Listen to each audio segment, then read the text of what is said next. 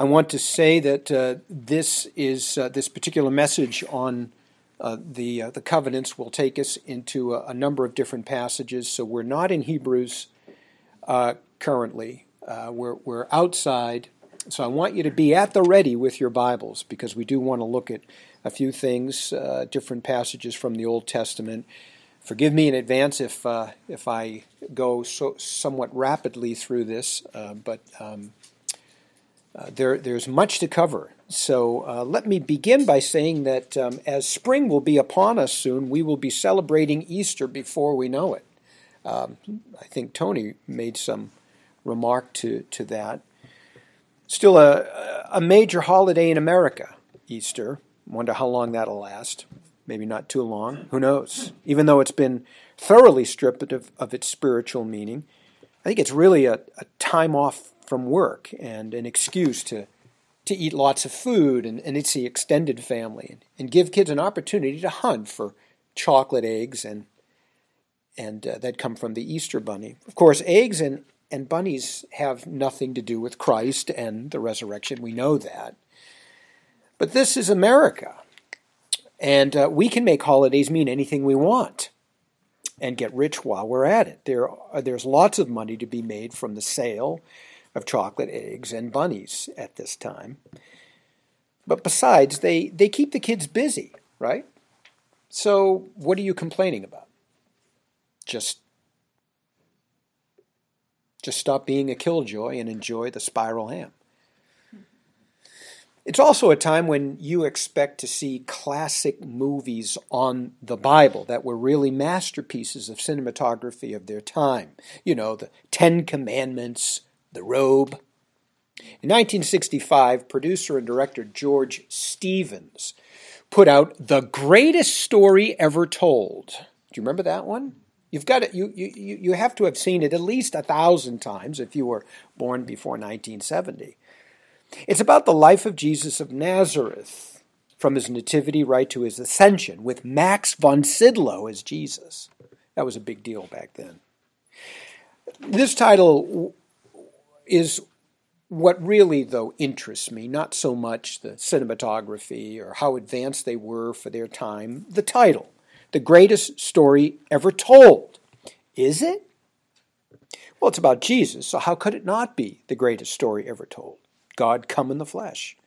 Well, I don't mean to be sacrilegious, of course, and suggest in any way that the true story of our Lord is not great. It is. But we could be more accurate, I think. The incarnation from birth to ascension is really part of the climax of the greatest story ever told. The story has more to it than Jesus' life. The story really begins in eternity past with the Trinity and what God ordains in the counsel of his will, and it ends with triumphant Messiah handing over the kingdom to God the Father, and Messiah himself will be subjected to the one who subjected all things to him, so that God may be in all. If we want to be precise, we really need to say that Jesus' life is the most significant part of the greatest story ever told. Now, we've been talking about the greatest story ever told. We've been telling it the past couple of weeks. We started in eternity past where God the Father makes a covenant with God the Son to redeem a people for himself by means of the shed blood of the Son and the regenerative work of the Holy Spirit, so that God could give these people to the Son as a gift. And that is called the covenant of redemption. It's a heavenly, eternal covenant that the persons of the Godhead decreed, and the Son of God was pleased to do the will of the Father. The greatest story told begins with God, whose plan from eternity is to redeem a people. Together with this decree was God's plan to keep his covenant promise through a series of lesser covenants that he would make with man throughout history. And the first one is the covenant of works. You remember God made this covenant with Adam, who was at that time innocent and capable of choosing whether to obey God or not. The covenant was founded in God's grace but it was conditional in Adam's obedience. The promise to Adam was that if he obeyed the Lord for an undisclosed period of time, he would live. But he would surely die if he disobeyed the Lord. Remember, life and death in this particular context has to do a lot more with just physical life and death, as we argued already. So if death points to eternal condemnation in this context, which, by the way, is the sentence that God levels against all of Adam's fallen progeny, right? Then life points to eternal life. Life Christians will experience in full someday in heaven, that kind of life. Had Adam obeyed, God would have granted him permission to eat from the tree of life and enjoy eternal life. Adam would eventually have experienced his full potential. Sadly, this wasn't the case. He disobeyed God, he died, and his descendants died with him. And that's, of course, you and I. The story sounds pretty bleak, the greatest story ever told. Really not so great if you think about it, at least at this point, but thankfully it doesn't end here. No, the greatest story ever told continues. It's actually against the backdrop of this condemnation that God introduces the hope of eternal life and discloses to the first couple, which stood before him condemned, what the Trinity had actually determined in eternity. Good news, Adam. God had great news for Adam. God makes another covenant. We're calling it the covenant of grace, because God's grace is emphasized. It is by God's grace that people in history will be saved, by God's grace alone. This covenant of grace is really the same as the eternal covenant of redemption, only slightly modified. Whereas in eternity, God made the promise to Jesus to save a people, God now makes the promise to Adam and his descendants to redeem them. That's the only difference. And of course, they would receive the promise of eternal life only in Christ. So there's the connection. In other words, Christ would still have to meet the conditions of salvation for Adam's godly line. We find this covenant in Genesis 3:15. God promises that the seed of the woman, which is prophesied here to point to Christ, would crush the head of the serpent, that is Satan, and deliver God's chosen race from sin and Satan's death grip. Christ, the seed, would be bruised, which really is a reference to his sacrificial death. It would be necessary for Messiah to spill his blood, but he would conquer death, and he would rise again. Now, in order to teach Adam and Eve that sacrifice and the shedding of blood of Christ was necessary for the remission of sin, God sacrifices some animals, actually spilled their blood, and then to show them that their sins are as good as covered by the future blood of Messiah, their perfect substitute, God covers their nakedness with the very skins of the animals he sacrificed. So from this point on, each generation would be instructed in the gospel. And those who received it in each generation would be sure to go and pass it along to the next generation. The very gospel, the one that you and I know. And let me also point out that the ongoing struggle between Eve's ungodly seed and Satan would continue. And it continues to this day. And it will until Christ comes back. And it will continue for every unbeliever unless that person turns to Christ and trusts his work of deliverance and redemption. And that is the gospel. It was the gospel then with Adam and Eve, and it is the gospel today with us. But let's not lose the flow of the greatest story ever told. From this point on in history, God would begin to fulfill the promise of the covenant of grace that he made with Adam and his godly seed through future covenants, which we began to see with the next covenant. We called it the Noahic covenant. Since the days of Adam and Eve, much had gone wrong. While there was a godly seed, a godly line of believers, those who heard and believed the gospel that had been passed down from generation to generation, many of Eve's seed remained in their condemnation. They rejected the gospel message. And by the time of Genesis 6, we're told the Lord saw that the wickedness of mankind was great on the earth, and that every intent of the thoughts of their hearts was only evil continually. So the Lord was sorry that he made mankind on the earth, and he was grieved in his heart. And then the Lord said, I will wipe out mankind whom I have created from the face of the land, mankind and animals as well, and crawling things, and the birds of the sky, for I am sorry that I have made them. But Noah found favor in his eyes. God must now punish sinful humanity because they have become so wicked. But what of his covenant promise to Adam and Eve and Adam's godly seed? Well, God won't renege on his covenant promises, right? No, he won't. He makes a covenant with Noah, his family, and all humanity, and the animals that he saved from the destruction of the flood, promising them that he will essentially preserve humanity until it comes to the end. When the New Testament tells us that God will actually bring fire next time around, not water.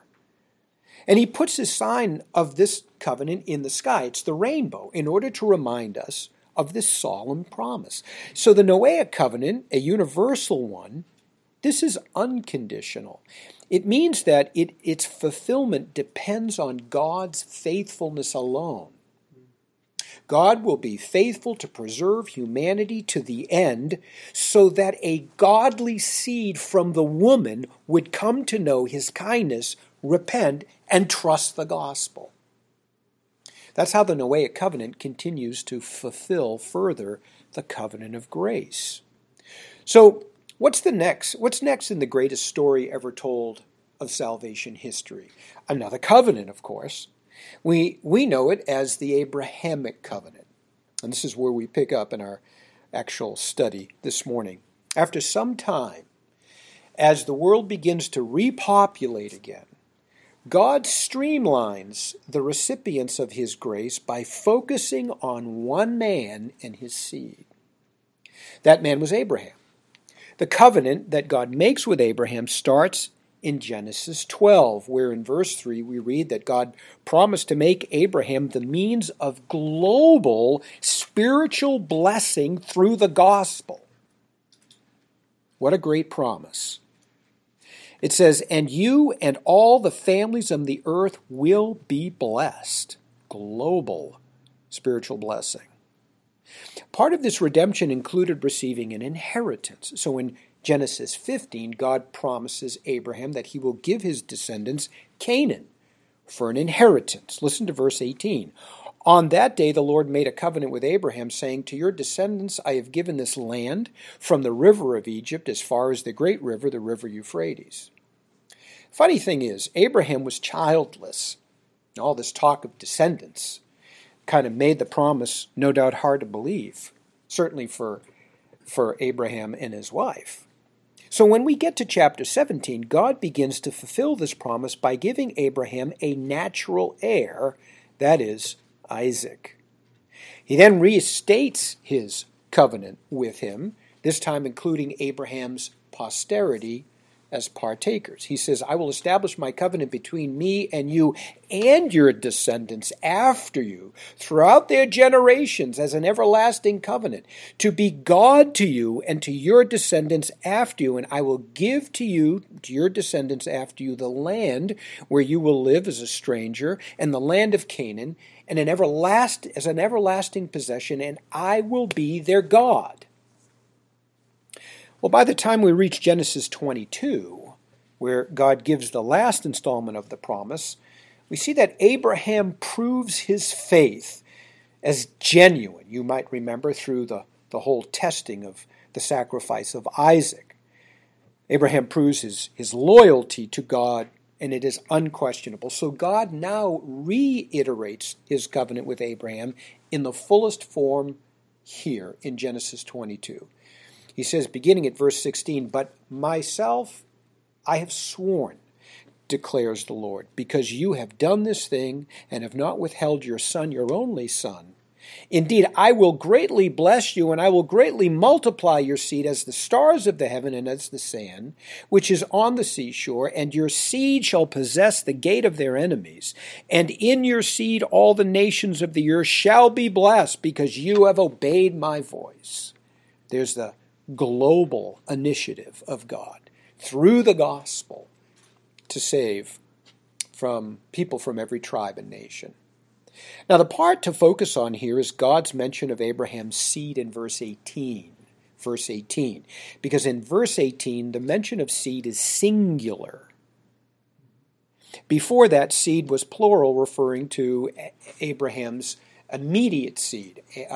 Isaac, Jacob, Joseph, and then, of course, the Israelites after that. But here in verse 18, it's singular. Only one is in view at this point, and that is Christ. It is through Abraham's one seed, that is Christ, that all the nations of the earth shall be blessed. So now the covenant extends beyond Abraham's immediate natural heirs, Isaac, Jacob, and so on, and eventually the nation of Israel to Messiah, the seed of Abraham, and not just to Messiah, but also to his posterity. Peter would later preach this very truth in Acts chapter 3, verses 25 and 26. We'll save that for later, but I want you to understand, this goes out to Messiah and his posterity. You might be saying, well, Jesus didn't have a physical seed. No, he didn't. That's right. His seed is spiritual. A multitude of spiritual children. We read in Isaiah 53, verse 10, speaking of Messiah, he shall see his seed. Paul also confirms that God pledged these promises to Abraham and to his seed singular. If you look at Galatians chapter 3, starting verse 16, I'll read to verse 19. It says, now the promises were spoken to Abraham and to his seed. He does not say, and to seeds, as one would in referring to many, but rather as in referring to one, and to your seed, that is Christ. Verse 17. What I'm saying is this: the law, which came 430 years later, does not invalidate a covenant previously ratified by God so as to nullify the promise. For if the inheritance is based on law, it is no longer based on a promise, but God has granted it to Abraham by means of a promise. Skip down to verse 19. Why the law then? It was added on account of the violations having been ordered through angels and the hand of a mediator, until the seed would come to whom the promise has been made. Promise, Abrahamic covenant, was made to Christ as well, the seed of Abraham and Christ's posterity. So in the Abrahamic covenant, God promises to Abraham and to his posterity, ultimately also to Messiah and to his spiritual posterity. So, for example, God promised to Abraham's posterity land as a divine inheritance, the land of Canaan. He promised a theocracy, which means that his relationship to them would be unique. I will be their God, they will be my people. He promised them the ability to produce an abundance of offspring. They would be more numerous than men can number. He promised peace and victory. That is, he gave them victory over the enemies of Canaan, but also and especially of Egypt, and then the conquest of the land. But the fullest fulfillment of this covenant extends and goes beyond this. Christ and his posterity are the ultimate recipients, which included not only Abraham and his descendants, but those who are born again after Christ. You see, since this is a covenant that is meant to be perpetuated, it is or to perpetuate the covenant of grace, I should say, it must culminate in Christ. So says Paul in Galatians. And if this covenant promise is fulfilled is fulfilled to the fullest or in the greatest way in Christ, then the blessings of this covenant are fulfilled in a greater way in Christ as well. This is the global initiative. The promise of theocracy then must include messianic posterity through the Redeemer. So the church becomes God's theocratic society. You're wondering about that? 2 Corinthians chapter 6. Paul says, "Or what agreement does the temple of God have with idols? For we are the temple of the living God.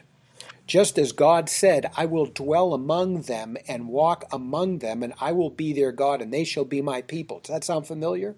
That's addressed to the church. God rules us, and he rules in us. There is also the promise of ability to produce an abundance of offspring, so numerous that men cannot number. According to the prophecy of Isaiah 53, Messiah will have numerous spiritual offspring. Verse 10 states that Messiah will see his offspring, and in verse 11 will justify many. The promise of spiritual peace and victory is stated in the birth narrative of Jesus in Luke 1. "Blessed be the Lord God of Israel, for he has visited us and accomplished redemption for his people, salvation from our enemies and from the hand of all who hate us, to show mercy to our fathers and to remember his holy covenant, the oath which he swore to our father Abraham, to grant us that we, being rescued from the hands of our enemies, would serve him without fear in holiness and righteousness before him all our days." God will save his people from Satan, from sin, from suffering, and from death. Finally, as the promise of property or divine inheritance, the covenant promises to bless Abraham's messianic posterity with spiritual and eternal property through Messiah. It is promised to all the families of the earth through the gospel.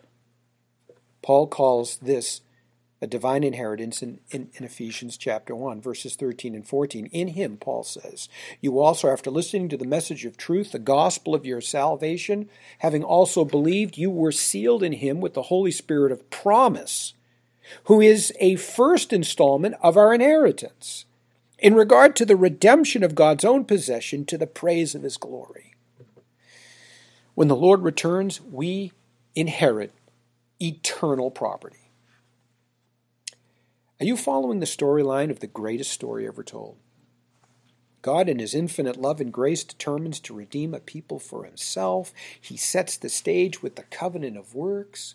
When Adam breaks it, God promises Messiah through whom he will accomplish the need for redemption.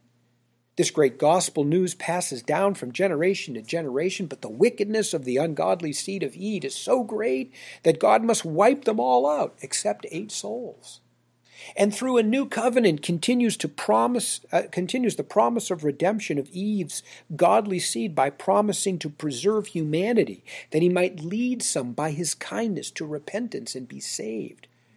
No doubt many do, but God now focuses his efforts on one man, Abraham, through whom Messiah would come in order to extend his saving grace to people from every tribe and every nation of the world.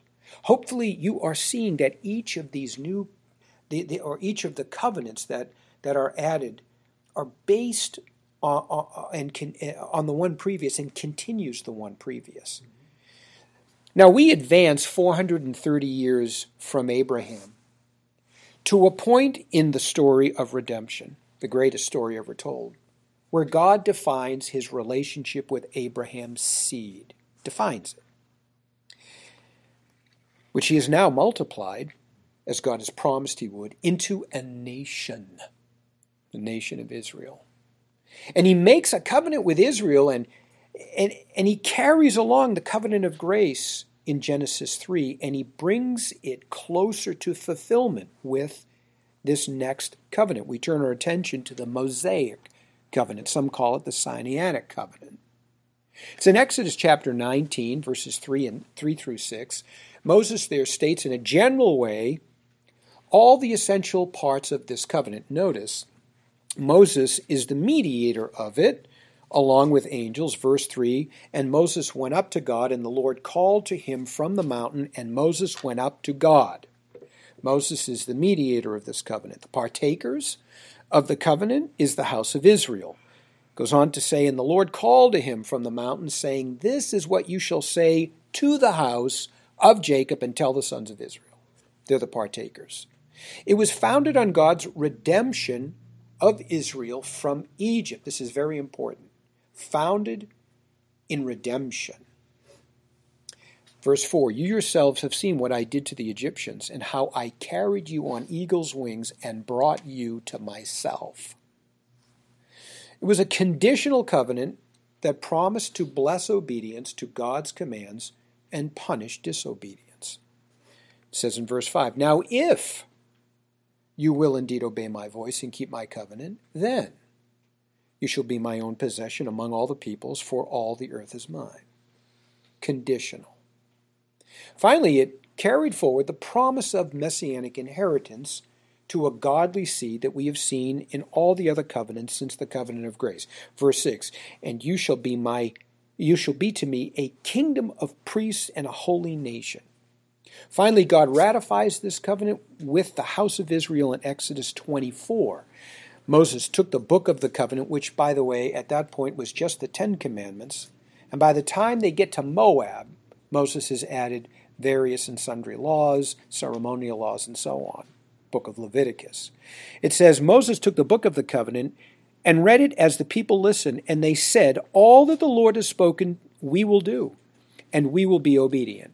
So Moses took the blood, sprinkled it on the people, and said, behold the blood of the covenant, which the Lord has made with you in accordance with all these words.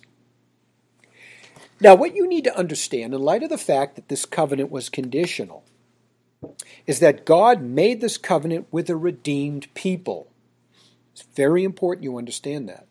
He made it with a redeemed people. Now, we know, of course, that many in the nation were not genuine worshipers, that there was a mixture of true believers and false believers that would characterize the nation throughout her history, right up until the time that Messiah came on the scene. But though there were tares among the wheat, and maybe more tares than wheat at some points in the history of Israel, God nevertheless made this covenant, Mosaic covenant, with a saved body of people, a remnant, no matter how small they were at the time.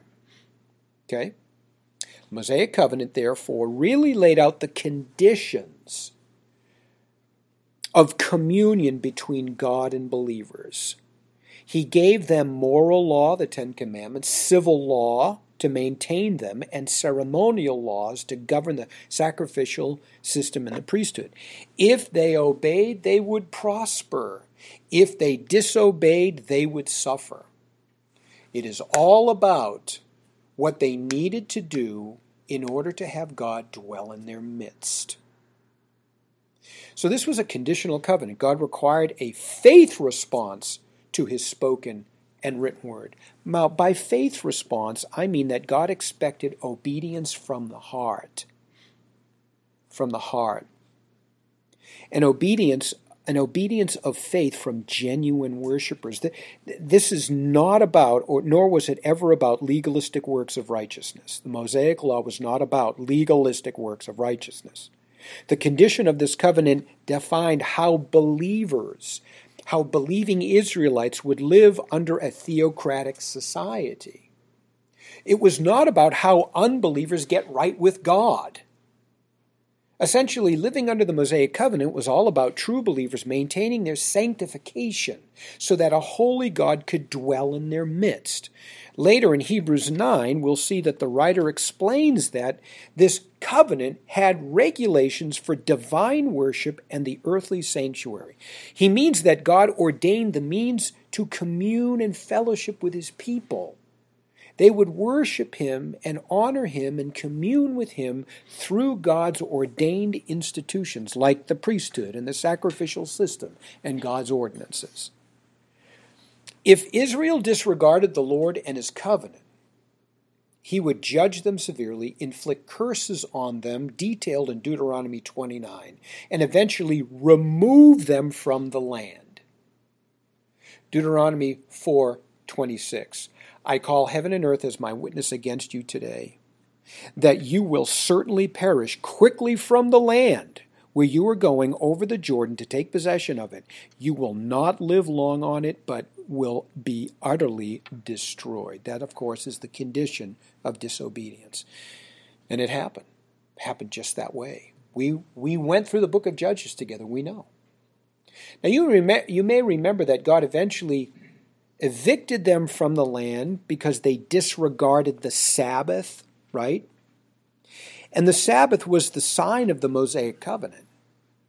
So while there were grand moments in Israel's history where God blessed the remnant because of their obedience, David and Samuel, Elijah, Elisha, and so on, for the most part, the nation as a whole failed to keep the conditions of the covenant.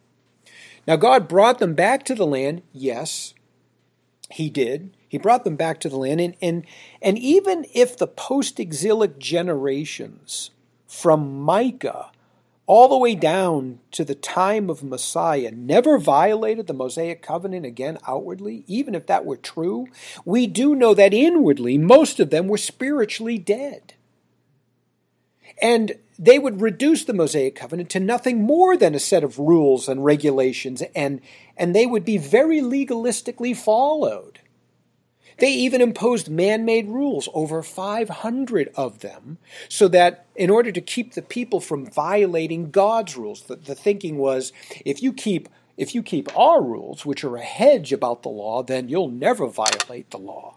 And at some point, the Pharisaical tradition was elevated above Scripture. Jesus points that out many times in the Gospels. Just the opposite happened. They did become legalistic. So when Messiah finally came, he indicted Israel, didn't he? He indicted them for being godless. John 1 verse 11 says, he came to his own, and his own did not accept him.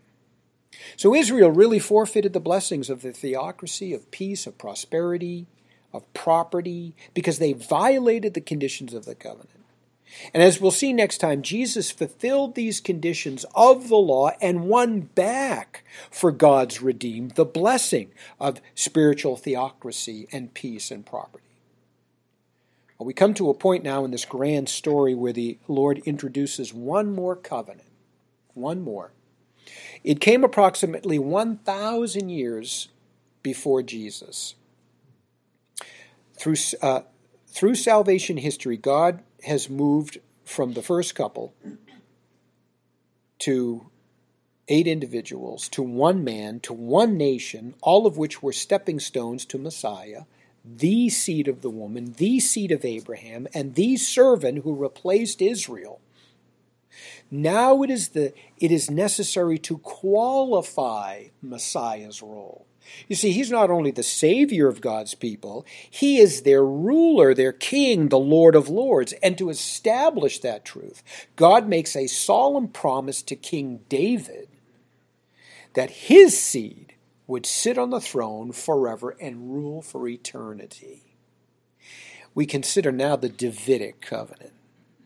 The Old Testament reference that we're going to look at is Psalm 89, although it occurs in a few other places in the Old Testament. This is the classic and central passage. David is speaking in this psalm, and he speaks the words of God, verse 3, God speaking, I have made a covenant with my chosen. I have sworn to my servant David, I will establish your descendants forever and build up your throne to all generations. Now notice that God makes this covenant with David and his royal posterity, including Christ. I have sworn to my servant David, I will establish your descendants forever. The promise is in verse 4, and build up your throne to all generations. God began to fulfill this first in Solomon, and then through the Davidic dynasty that reigned over Judah, the godly kings. We read in 2 Chronicles chapter 21, verse 7, "Yet the Lord was not willing to destroy the house of David because the covenant which he had made with David, and because he had promised to give a lamp to him and his sons forever." That covenant promise was in Psalm 89, verse 3. Ultimately, Christ, David's seed, would sit on the Davidic throne and rule. And God promises that the Davidic kingdom will last forever. Listen to 2 Samuel 7, verse 16. "Your house and your kingdom shall endure before me forever. Your throne shall be established forever." The Davidic covenant. The angel Gabriel would later confirm to Mary in private that this will be her son Jesus, David's seed, who sits on the throne. Luke 1, verses 31 to 33, the angel says, "And behold, you will conceive in your womb and give birth to a son, and you shall name him Jesus. He will be great. He will be called the Son of the Most High, and the Lord will give him the throne of his father David, and he will reign over the house of Jacob forever, and his kingdom shall have no end." What Gabriel announced in private to Mary, Peter preaches in public to a Jewish audience in Acts 2.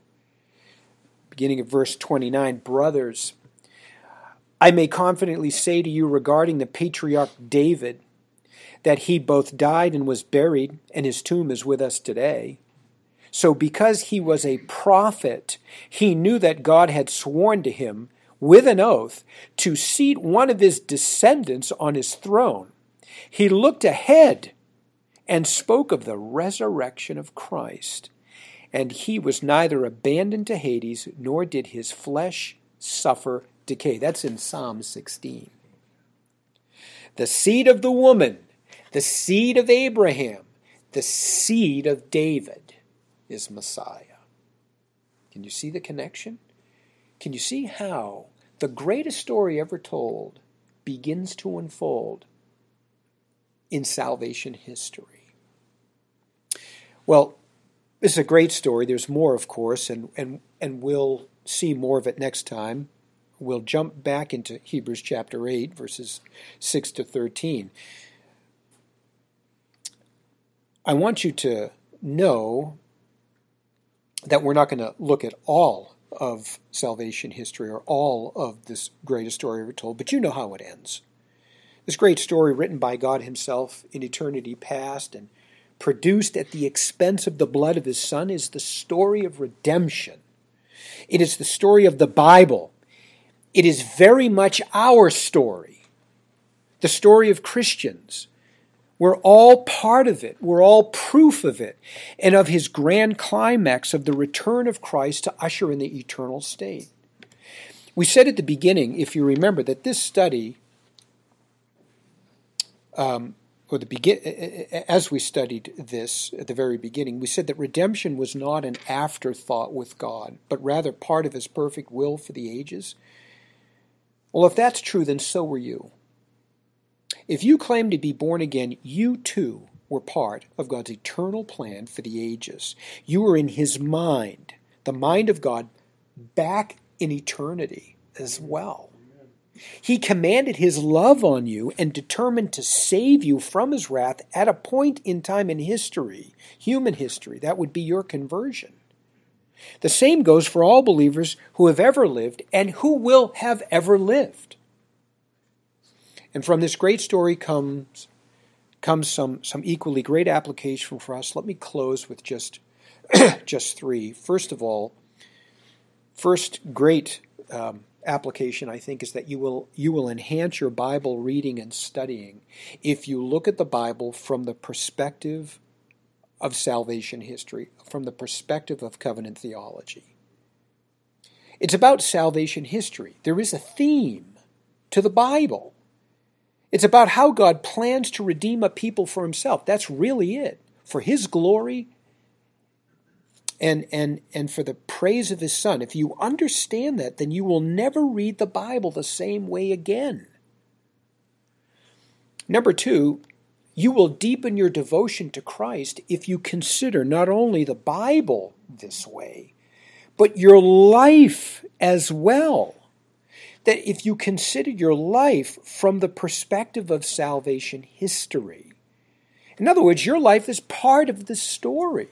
As we said, think about it this way. God decreed an eternity past to bring about a great plan of redemption and then fulfill it in a progressive way from one covenant to the next so that you could experience conversion when you did. Your conversion is a testimony to God's plan. God has invested His Son in your salvation so that you might invest in His kingdom. The more you appreciate what God has done for you, the more you will invest in His kingdom. The more you will see your life not as something private and individual and personal, but rather as a part of a great plan that God has established for His glory and the benefit of His people. And it will engender a more aggressive faith in us. Number 3, and finally, you will find God's loyal love and faithfulness to you, His chosen ones, to be your greatest motivation to live the Christian life. God's loyal love will be your greatest motivation to live the Christian life. One of the many characteristics of a study of covenant theology that I would highlight, because the Bible certainly highlights it, is God's loyal love and faithfulness to His covenant people. The particular Hebrew word that Old Testament writers use to capture the essence of God's loyal love to His people is chesed. Chesed. Old Testament scholar Alan Ross defines chesed this way in his 3-volume work on the Psalms. Quote, "The word means loyal love. It is a covenant word. It describes the faithful love that God has for those who are members of the covenant. It also is used for the expected loyal love that members of the covenant have for the Lord and for each other. It is often translated loving kindness, but it stresses more the faithfulness of that love. Loyal love, by the way, it is a technical term in the Psalter for God's love of His covenant people. To say it another way, this loyal love does not refer to a spontaneous, unmotivated kindness, but rather to behavior that comes out of a relationship between two parties that have rights and obligations, such as marriage or a household. So when God is the one giving loyal love, then He gives it inside a covenant relationship only to covenant believers. God may be said to love the world in the same way that He gives common grace to unbelievers. But God loves His people differently, and it is a covenant love. This is chesed, a loyal love. David, in his famous 23rd Psalm, emphasizes the value of God's loyal love for those who are in the covenant relationship with Him. He says, surely, in verse 6, God's loyal love will follow me all the days of my life, which means that God will continually be faithful to me as my covenant God until I die. Solomon declares in 1 Kings 8:23 this, "There is no God like you in heaven, above or on the earth beneath, keeping the covenant and showing loyal love to your servants who walk before you with all their heart." According to the Psalms, God's loyal love brings redemption and guidance to His people, protection from enemies. It is the basis of His forgiveness of sins. It brings restoration to life. All this to say that God's loyal love to us, His covenant people, should drive us to a right response, to respond to God with piety, with faithful covenant acts. Hosea 6 calls believing saints to, for example, repent of their sin on the basis of God's loyal love for them. Verse 3, "Come, let us return to the Lord. that we may live before him. Let's learn, let's press on to know the Lord, Hosea says. Isaiah used the word together with the righteous in Isaiah 57:1 to show that believers should display faithful covenant love just as God does. Well, beloved, you are in the mind of God in eternity past, and you will be with him in eternity. Meantime, how should we live? We should live as objects of God's covenant love that we are, and follow David's example in Psalm 89:1. I will sing of the loyal love of the Lord forever. To all generations I will make your faithfulness known with my mouth. Father, we're grateful for your goodness to us.